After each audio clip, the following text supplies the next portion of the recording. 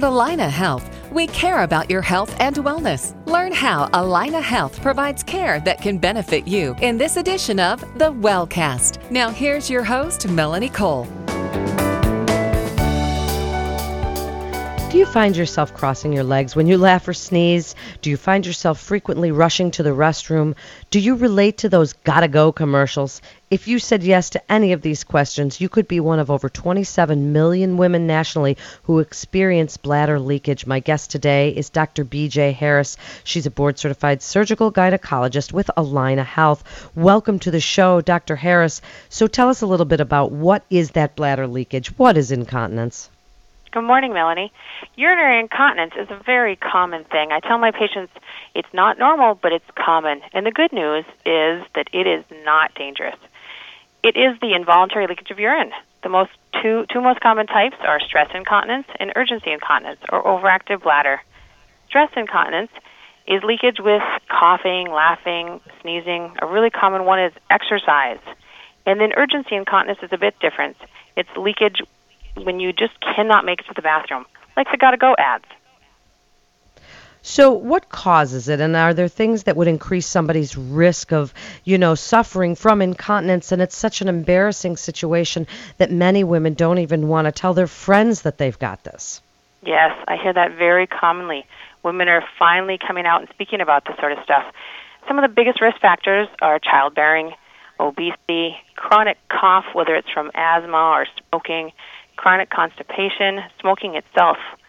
Vaginal delivery and episiotomy are particularly high risk for stress incontinence, and family history and repetitive lifting may also play a role. Okay, so what can we do to find out if it's really becoming something that's a problem? And you just say, okay, I'm not comfortable with this, whether it's, the urge or stress incontinence, if you're just not comfortable, then what? What are you going to do as a doctor to help us with this? Sure. When you first come into my office, the diagnosis is oftentimes made with simply a history and a physical. If I see a patient in the office and they have straightforward symptoms, it's generally safe to make a diagnosis without any extensive testing. Sometimes maybe a simple urinalysis to make sure there's not an infection increasing the symptoms. If somebody has a complex pattern of symptoms, we can do additional tests right there in the comfort of our office. Then what? What are the treatments? What's the first line of defense? Sure. We have lots of conservative options for both stress and urgency incontinence. The main conservative option for stress incontinence would be Kegels. Kegels don't have great success rates. However, physical therapy does. And what I tell my patients about physical therapy is it's like having a personal trainer for your pelvic floor. So physical therapy can also be a conservative treatment option for urgency incontinence. Bladder retraining, which is even timed voiding during the day, and watching one's intake of caffeinated or carbonated beverages or even alcoholic beverages can play a part in management that is conservative for the urinary incontinence.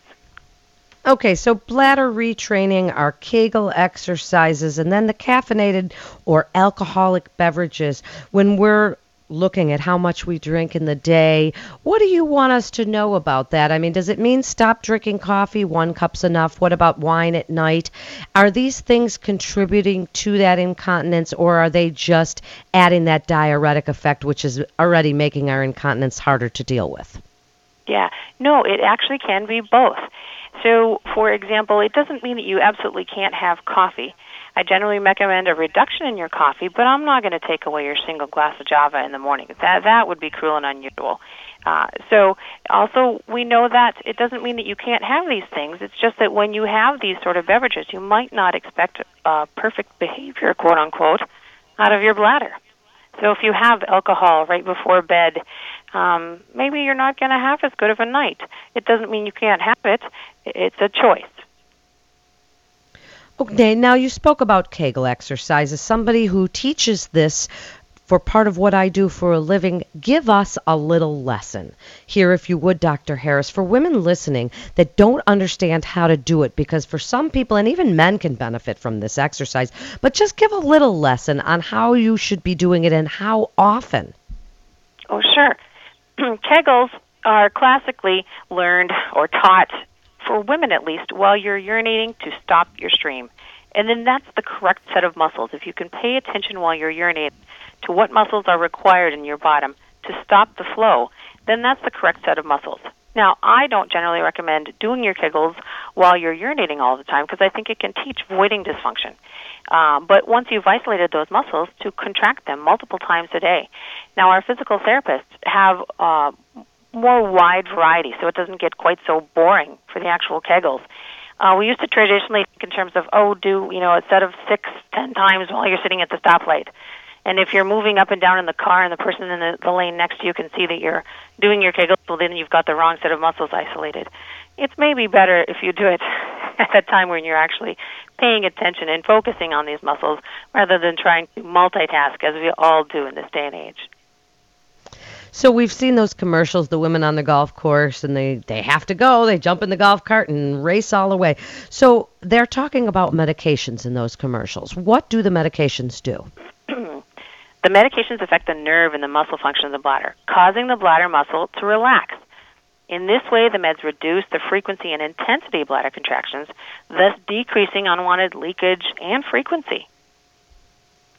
So if the bladder relaxes, doesn't that sound like it would do just the opposite, like it would let loose whatever it is you're supposed to be holding in there? How do these medications work as far as lifetime? Is it just something you take when you're suffering, or is it a lifetime thing? Sure. You don't have to plan on taking it your whole life, not always. If you're able to make some lifestyle changes, such as weight loss, reduction in caffeinated beverages, able to maintain symptom relief, you can sometimes stop the medicine. In addition, if it's the overactive bladder that is very, very bothersome, and the medicines either aren't something that you want to take long-term or you have side effects that you don't like, we have some neuromodulators, some things such as InterStim, which would be a surgical option, or Urgent PC, which would be something we'd be able to manage the overactive bladder symptoms with in our office. We do have other non-medical sort of things. And it really can vary at different times in women's lives, how much their symptoms are bothersome to them. So what about surgery? If we need, we've heard about the slings and we've heard about vaginal meshes. Tell us a little bit about the different forms of surgery.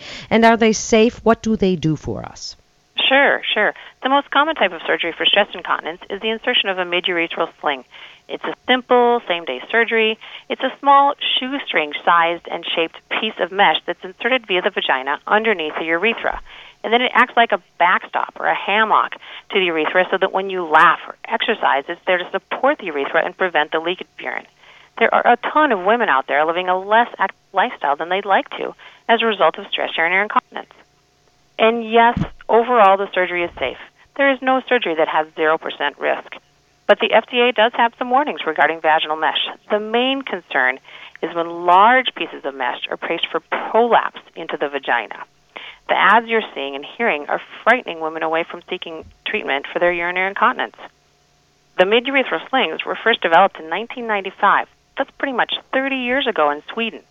And since then, they've been an excellent treatment. I've continued to use them and still do use them today as one of the gold standards for treatment of stress urinary incontinence. So in just the last minute or so, Dr. Harris, give your best advice for women out there who may be a little bit too shy to discuss this with their doctor, who might be suffering from one of the types of incontinence we've been discussing today, and really give them your best advice about what they should do about it. Sure. I think that there's nothing to be embarrassed about. This is very, very common. Come, chat with your gynecologist, chat with your internal medicine or family practice doctor. Chat with one of us, and we can get you in the right direction. You'll find that we hear about this pretty much every day, if not every week, and we're gonna have some answers for you, and at least give you some direction. If nothing else, maybe even some reassurance that the good news is it's not dangerous, and we can work on this together. That's great information. Thank you so much. You're listening to the Wellcast with Allina Health.